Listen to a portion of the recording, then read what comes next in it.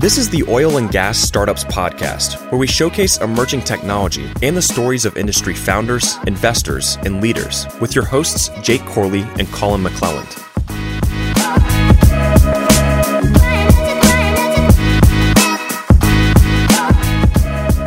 What's going on, Wildcatters? Thanks for joining us for another great episode. I think you guys are actually going to really enjoy this one. We've highlighted a bunch of digital technologies, but haven't had on near as many founders on the oilfield services side in quite a while. These guys from Nomad Proppant are pretty early on in the journey, but they're young and they're hungry. Now, we've hit on how raising early stage capital is never easy, and it's even harder when you're pre-revenue and you need $10+ million to start. So I hope you guys enjoy this one. But before we get into the show, this week's episode is brought to you by Wolfpack Software. Oil prices this year have crushed us. We all know that. But you know what we say, evolve or die. These days, you got to do a whole lot more with significantly less. In order to do that, you need to be able to streamline as many workflows as possible. Wolfpack makes it easy to maintain a seamless handoff of data between departments. It minimizes the tedious task of data entry. In short, whether you're an E&P, oilfield service company, or on the midstream side, they have business automation software to make your organization more efficient. Wolfpack automates the integration of oilfield data and back-office processes by enabling a single point of data capture that fuels accounting and finance operations. Their new mobile app, Wolfpack Pumper, automates the capture of pumper gauge field data and makes it immediately available to the back office, letting you analyze trends and make decisions faster. To learn more, go check them out at wolfpack.com or click the link in the show notes and tell them we sent you. What is going on, Wildcatters? Welcome back to another episode of the Oil and Gas Startups Podcast.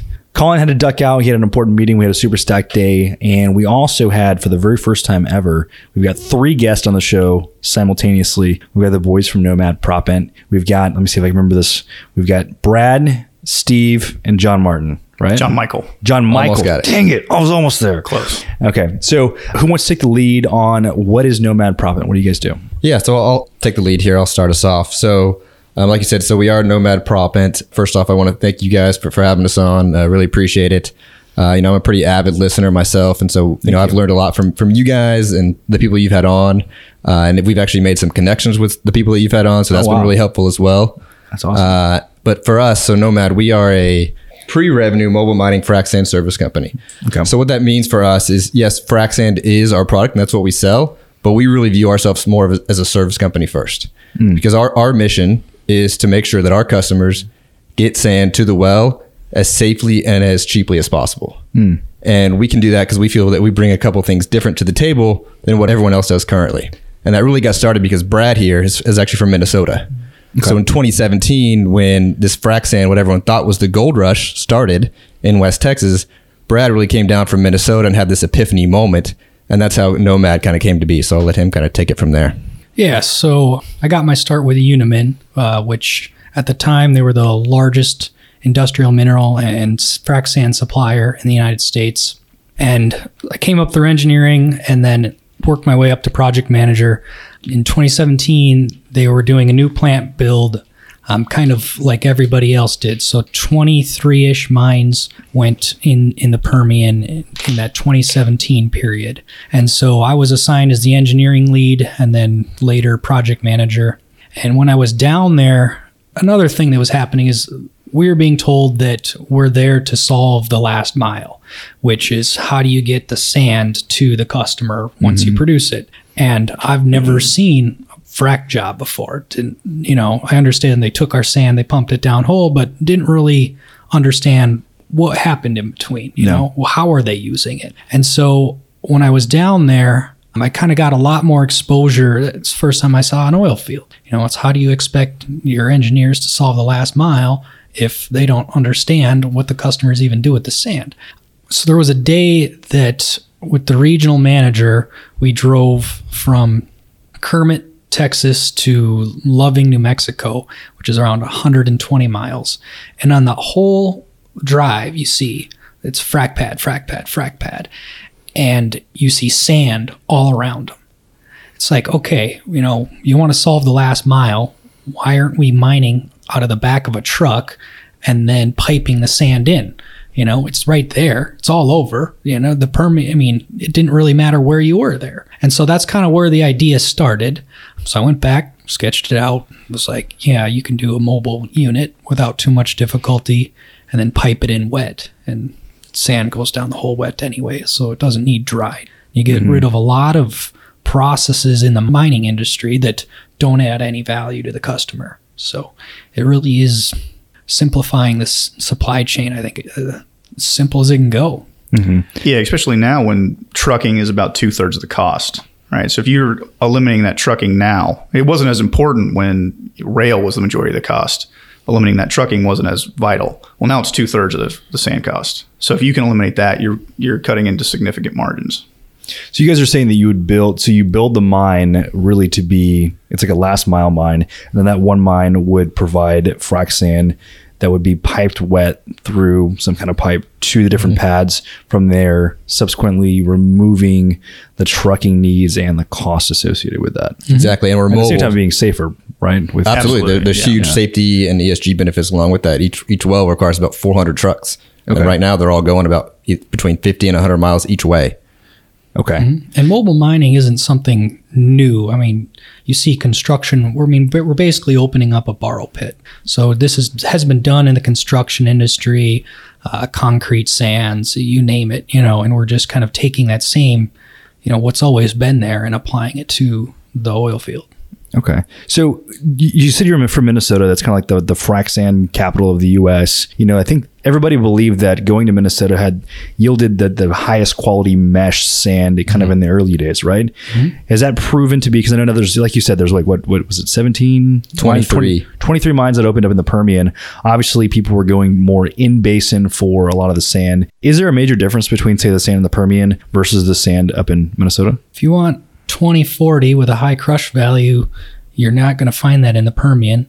But I think, and John can speak to this more, the quality requirements have dropped dramatically by the oil field customers. So once they kind of saw that they can go to 100 mesh, which is much finer, and still get the productivity, that kind of opened the doors wide open. Because fine sand is everywhere. It's all throughout the U.S. That really hard coarse sand is not. You can only find it in a few spots. And frac design's changed. When I was down in the Eagle Ford in 2012, 3050 was necessary to complete a frac job. Now it's all 100 mesh. EOG and some others have really kind of changed the game and proven out that you can use what is a lower quality sand in some regards, but doesn't really, the amount of savings you're making more than make up for the loss in quality on it. But, back in the day, there were old school guys that would do nothing but Northern White. And that was, that was just the way it was done. But the Permian does have a better quality than some of the other regional sands. You get a 7 to 8K 4070 and a 9 to 10K 100 mesh, which some of the other basins, maybe have a 6K 4070 and a 7K 100 mesh or something. Even, we've heard people doing a 4K 100 mesh. So the standards have really changed, especially when you're coming to the Permian and you can take off $50 of rail and transload. That's what really pushed people to say, okay, well, let me give this stuff a try and see what happens. Yeah, I've been out there and seen a bunch of the sand dunes. I'd toss that stuff in the blender, just straight in. I wouldn't even wash it. Some of it's so good. So what's your background, John Michael? I was a petroleum engineer at A&M and a frac engineer for Halliburton before I went and got my MBA. Okay. Did you go to A&M as well? I did. You're wearing maroons, I just guessed. And you're from Minnesota, so I'm guessing you didn't go to A&M unless Minnesota State. Minnesota State. Whoop. So, okay. So now that we've understand kind of the different in-basin versus out-of-basin, are any of the big companies like EOG piping in any of their sand currently, or is anybody doing what you guys are proposing? Has anybody out there done it? Any of the operators? Operators have tried wet sand. But they're still trucking it in. But they're still trucking it in. Then you're paying to haul the water. So you're really losing the savings that you gain by not trucking or by not drying it. Yeah. So there's two reasons you want dry sand for a frac job. It's easier to handle and it's cheaper to haul. But you can solve those problems, right? If it's a lot easier to pipe and then you have a consistent moisture level, it's just as handleable. So convention is the largest reason that it's mostly done dry. What do you feel like is the biggest barrier to why nobody else has done this? Because it seems to me like a no-brainer. Like when we first talked about it, I was like, I agree. Why isn't it done this way anyways? Yeah. Well, you guys can speak to the mining. I think it's iterative thinking on the mining industry. They're taking one step at a time. And I think that's when we came together, the confluence of me having frac engineer experience side, him building the plant, you can piece it all together. You see where it's going, but when you're big executive level and you just want to build the same plant, just smaller, that leads you to where the model currently is. Yeah, all these legacy companies just took the same mines that they had up north and then moved them down south into the Permian. They just added a couple silos. and truck loadouts, right? Is that? Yeah, basically. I mean, they just use the exact same process that's always been done. But two, there are now mobile mining companies starting to come out, and they're doing similar where they're using a smaller mine to get closer, but they're still not to the point of piping it in. If you look at several different companies, they do maybe piece it all together if they were to combine as one, but really nobody doing it all front to back. And really our industry's never talked before. So I mean, before speaking with JM, you wouldn't know how to solve that in between. You know, I mean, you weren't in sales, right? So I worked for a sand company. I was in sales, so I would talk with people like JM all the time. But you, being the guy who designs the mine, you would never interact with those type of people. Exactly. So, okay. So you said mobile mine. How do you define mobile? This means that the mines that you guys are wanting to build, do you break these down and move them, or once you build a mine, does it stay there and service the area for as long as it needs to, or is it a combination of both? It's sort of a combination of both. You'd want to get in a spot where you can service several areas or several wells. So we have kind of a 2-mile radius as our general cutoff. But yeah, you essentially can mobilize in a day. You rig down, move it, rig up. Everything's on a chassis, so it's all on wheels. And we're smaller than a fracking operation. So if you can picture them moving their fracking operation 24-hour period, I mean, for us, we're so much smaller than that. It's nothing. Which is, I think, key to our model is understanding, they come from a world where it's a large fixed asset that's got a 20, 30-year life. Whereas, our world, the fracking world, you're in a location for 3-4 days or 3 weeks, you can be, but that operational efficiency is a requirement to what we do. So, and that's one of the reasons all the plants in the Permian right now are basically built in the same, I call it the frac sand corridor. They're all in the Crane and Kermit area because they require 20-year mine lives because they all cost $100, $200, even $300 million just to build one plant. Jesus. And so that's another reason why some of these other companies haven't done it. Is you've seen the past couple of weeks, you've had 2 public companies declare bankruptcy, or at least announce their plans to declare bankruptcy. Who was that? That was Covia and High Crush. High Crush filed bankruptcy. I didn't know that. Yeah, wow. they have planned to. They announced. They've announced. Yeah, they've announced their plans. Yeah. And High Crush is aren't they the biggest or one of the biggest? So Covia, which used to be Unimin, and that's who Brad and I worked for. Okay. So they are the biggest in terms of revenue and number of plants. High Crush has no industrial side. That's what helps Covia and like the US Silicas of the world, is because they do have that industrial business to help them, weather the storm of the waves that come with the frac sand world. Whereas High Crush is all energy. So by essentially having these mobile mines and lowering the upfront capex of building these, does that allow you guys to have a more sustainable business model than some of the ones who are filing bankruptcy now? Definitely. That's certainly the plan. we while our ask is certainly bigger than a traditional tech startup. Yeah. But we're still in the 8-figure ask for our capital raise. It's low 8 figures, but that's still a lot of money. But it's certainly not the hundreds of millions of dollars it requires to build one of these big regional plants. Right. And you don't have to acquire land, right? So some of these guys have spent just as much on the land than they did on the High Crush paid $225 million for their land. Yeah, it's real easy to get over levered in an oversupplied market once you're spending that much on a plant that doesn't produce a valuable product. So for us, we'll be able to stay a lot better on that. Which kind of you bring that up. That's why I think investors have been a little bit hesitant. Is that they hear the word sand, they think oversupplied market, they don't want to jump in. Our business models assumes the supply of sand is ubiquitous. We want the sand to be everywhere. We've proven that it is. And we've proven that it is. That doesn't scare us. Our business model assumes that. We just want to be operationally the most efficient company and make some money. I mean, imagine if you're not having to acquire land, right? You just remove that as a cost. You're not having to spend a few $100 million on a plant, and these plants can be reused. So how many of these mobile plants would you guys want to have operational, ideally? Right now we only have one, but let's start with one. Let's start with one. We're going to start with one, but the idea is to build up to get 5 to 7. Okay. At least that's the kind of near midterm plan. Yeah, I mean, optimally you want to work for one of the larger independents to the majors that have dedicated crews in certain areas, so you can really capture a lot of efficiency, and that's not how many crews in the Permian before the turn down. 120. In January, we had around 120. Right now, you've probably got about 30. Yeah. So if we can capture 5 to 7 of those crews, we're golden. Mm-hmm. So you mentioned the raise, Steve. Mm-hmm. That's a big part of why I wanted to have you guys on the show, right? And we chatted about this, is that, a lot of the guests that we have on are, it's software. It's digital stuff, right? And, we come from that background as well. And you can moonlight you can bootstrap a software startup, right? You can do it. You're working your day job 9 to 5, you get home and you're hacking away building something, right? You don't necessarily always need the capital to build something like that. Conversely, with something like this, especially in the oil and gas industry, the OFS side of the business is huge. Okay. And it's absolutely essential for operations to continue. But what I'm seeing, especially because you're not necessarily a fit for companies like this, are not necessarily a fit for traditional venture capital, right? Most of them are not really investing into the OFS stuff, but you do have private equity, right? But private equity traditionally on the OFS side is not necessarily the most friendly and in terms of terms. Right. Yep. And so you're asking for a lot of money, but they're also asking, they're requiring a lot of equity, or they're requiring a lot of control. And the thing that they usually want to see is, show me a few customers.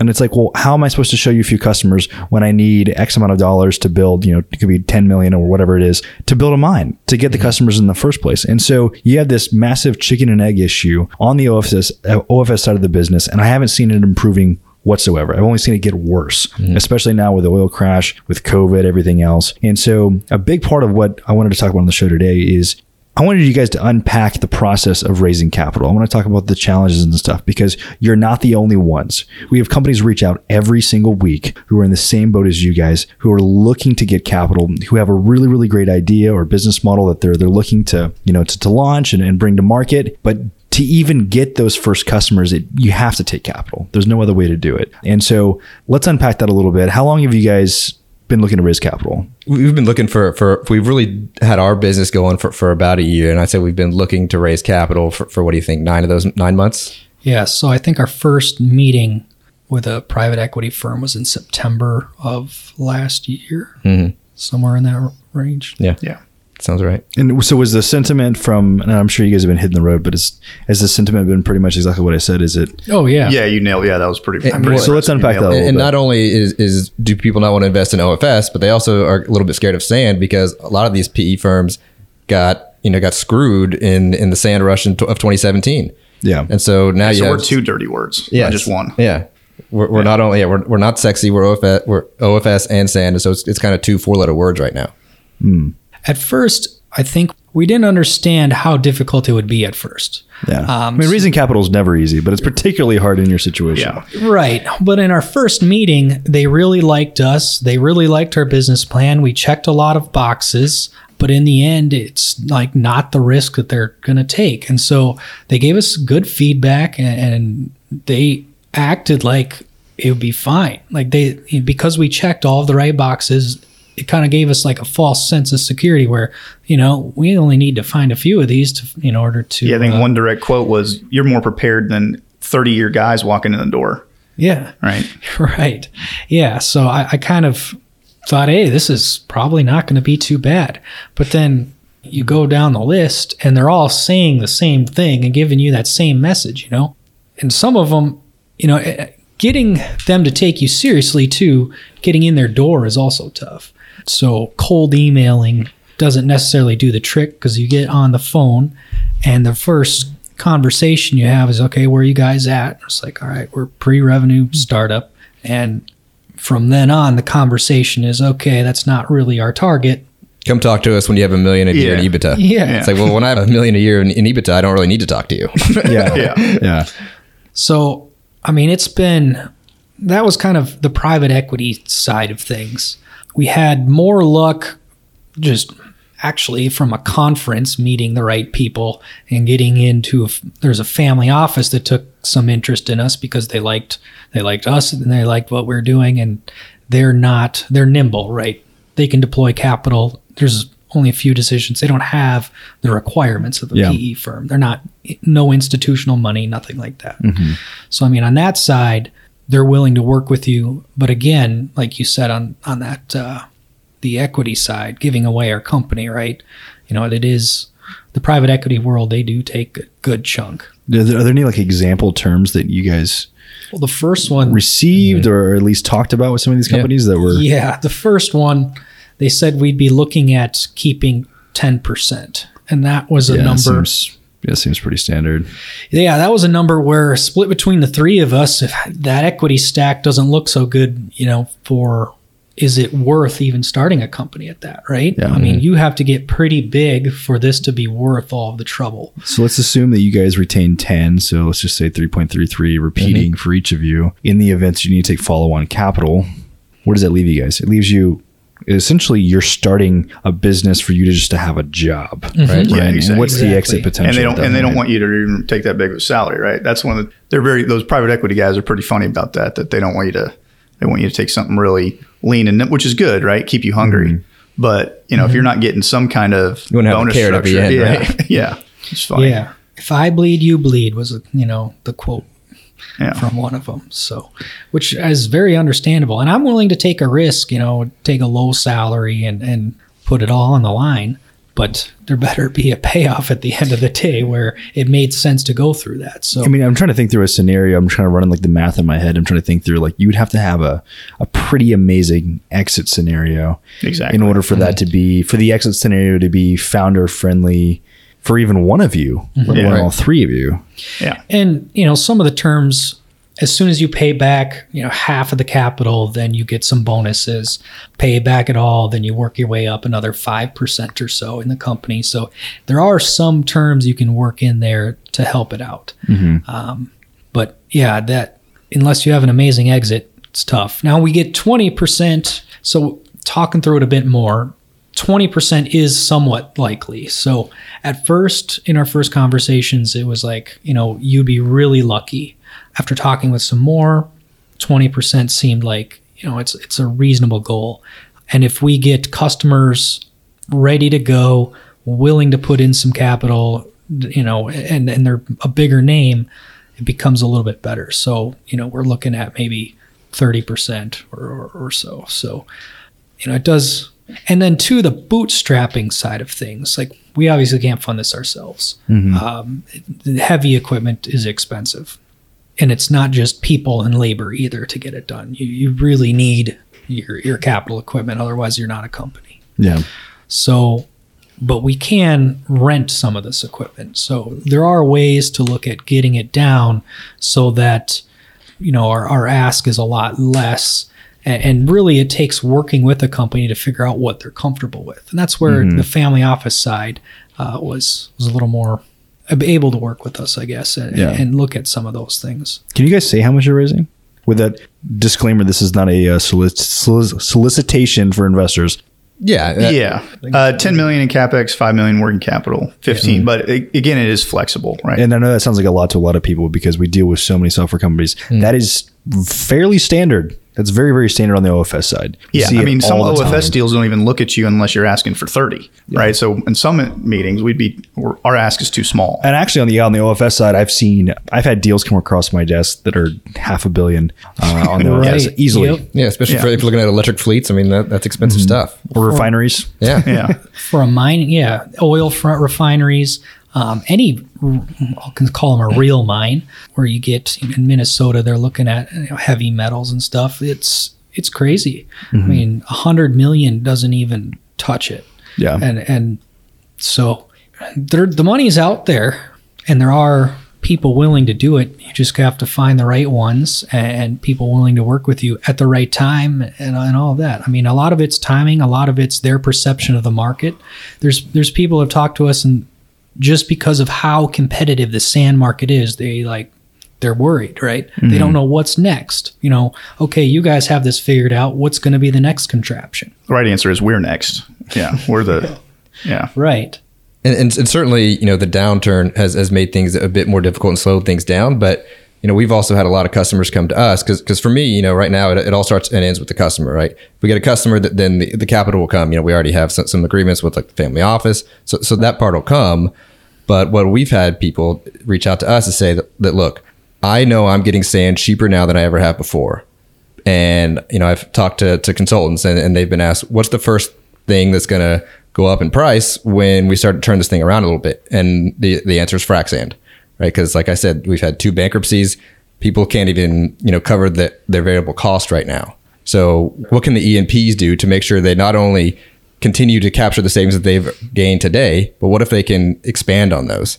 And so that's where we can come in and help people continue to lower their cost, not only in the short term, but in the long term. And you guys said you've already been talking to a bunch of E&Ps, and the reception so far has been like, yeah, absolutely, we'd work with something like this. Yeah, absolutely. Yes, absolutely. We've talked to the super majors because a lot of them are kind of going with the manufacturer model, right? And then they all want to push the ESG, which we think we provide a lot with the elimination of trucks. There's a lot of ESG benefits there, and as well as the safety. The Permian has, I think, 11% of Texas's Texas vehicle fatalities with only 2% of the population. So if you can eliminate those, 2 million road miles per crew, you're inherently going to save some lives. Yeah, your average well is 400 truckloads going 80 miles each way, 75, 80 miles each way. There's a lot of fatalities, a lot of injuries. I know when I worked at Halliburton, I had a coworker die in a car wreck. If we can leave this industry with less trucking, we've made a positive impact beyond just, a financial one.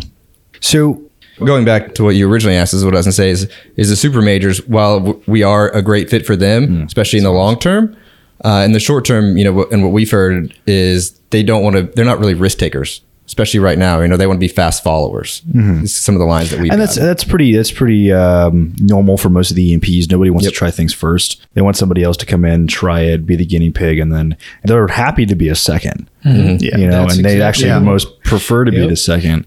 I think we talked about this on the phone whenever we first got introduced. Are you able to take, say, like something like an LOI or at least something from these E&Ps and take it to some of these capital sponsors and say, hey, we've got like 3 E&Ps that want to work with us. They said they would absolutely love technology. Yeah. So one thing on that was a lot of the LOI, the ones that got burned by the sand game last time, because correct me if I'm wrong, a lot of the private equity, how many were private equity backed of the 22 sand mines? Several. I don't know the number off the top of my head, but a lot of them were. And, they all had take or pay contracts. So meaning you're going to take 1 million tons a year, but then any kind of downturn, all of a sudden, people are going to take half that. And then really these companies were left, holding the bucket. Yep. Yeah. And there was someone right next door that was willing to sell it to them cheaper. Right. Yeah. So the previous deals kind of ruined an LOI for you. I mean, in a certain way. One advantage we have is we need a lot more prep work because we are a service company where we got to sort a lot of stuff out in advance. The chances of getting left high and dry for someone next door doesn't really exist.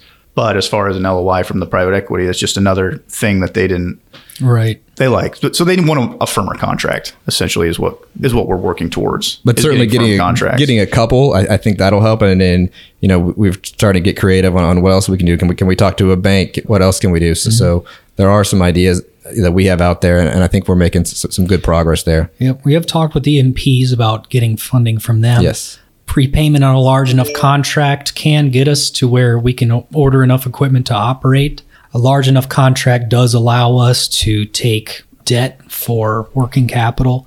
So, there are ways to kind of work the deal in, and it does take kind of that E&P really wanting this, which there are some that really see it and they do want us in there. So we're getting there. Yeah. I think the prepayment on terms like that, I think would make a lot of sense. Obviously, it's a much harder sell given the current environment that we're in, but something like that would definitely make it easier, even if it was just enough to kind of be quote unquote a lead investor in the round, and then therefore not have to take as much from somebody like a capital sponsor, right?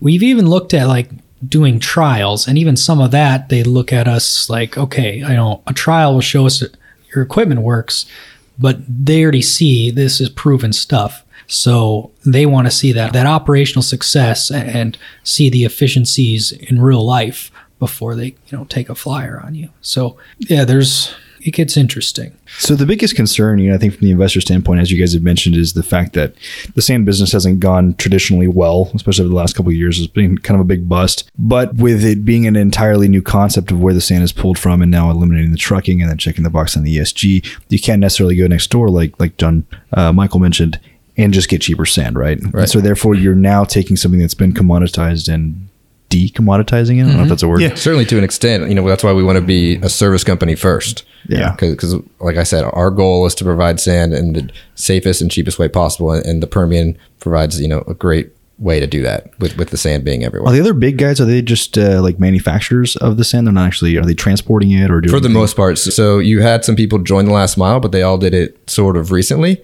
And then the others have kind of followed it begrudgingly because you have to offer a solution where you can get sand fully delivered to the well, because that's what the E&Ps need, right? Especially at first, they didn't really have a big supply chain team. So when the move went from selling the Halliburtons of the world to the operators of the worlds, all of a sudden, Halliburton is famous for having this giant war room that they would show off. And there was articles in the Houston Chronicle about it. And they have these massive terminals. Well, now all of a sudden the process becomes a whole lot easier when you're saying the responsibility of the sand company is to get the sand from the mine to the well. And then we make that even easier because we're going to build your inventory out 2 weeks in advance. So you don't have to worry about anything. You don't have to worry about getting late night calls, which I've made and delivered, and they're not fun to get when all of a sudden something goes down at the mine or the truck got in a wreck, right? All that stuff can happen, and we can really help that process and smooth it out and reduce the opportunity for NPT. Yes. Yeah, I remember being a frac engineer out there. I remember hearing the figure: every hour you're down can cost $100,000. Right. So if we can eliminate just the possibility of that, on a large scale to a large degree, there's so much operational efficiency for the industry. Yeah, absolutely. Time is money. I see that as being a big advantage, like you said, with it just being so close for one. Time. You don't have the time that the truck is driving. And then plus, also you mentioned, the safetiness of removing the trucks. Is there anything, this is a little bit off topic, but kind of on topic at the same time. Is there any other things that you guys see in the OFS world that could be improved upon by shifting to more of a model like this of being kind of more last mile? When you're talking about delivering commodity to a frac shop, water used to be trucked in, right? They didn't have water wells. The quality, they needed it to be a lot cleaner than what they've done. So, we're we're piggybacking on that in a way. What other resource can you find right on the ground? Yeah, that's true. Yeah. Like water, you can drill a hole and then get the water out. So that's nice. Sand is about the only other thing you need. Yeah, you're not going to find the chemicals.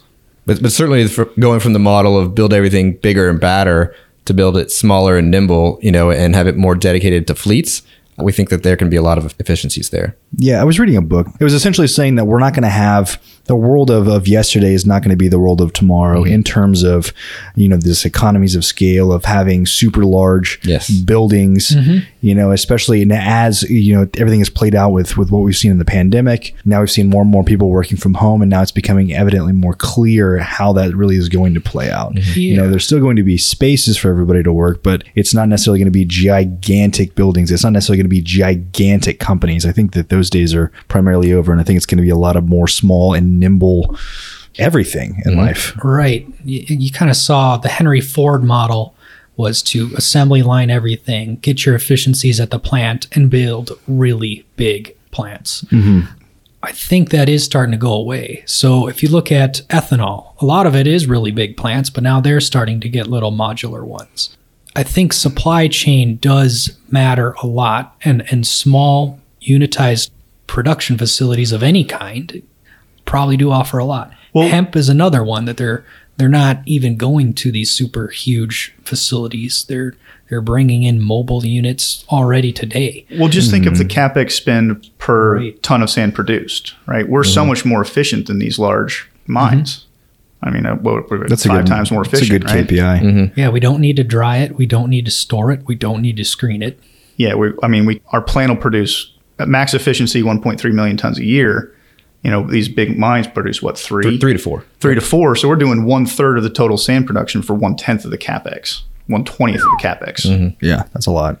So for as we're kind of wrapping things up, for any of the operators who are listening, any of the capital groups who are listening who want to reach out to you guys, what's the best way to reach out? Do you guys have a website up? Yeah. So our website is nomadproppant.com. All our info is on there in the team tab. So feel free to reach out to any of us. We're happy to get back to you.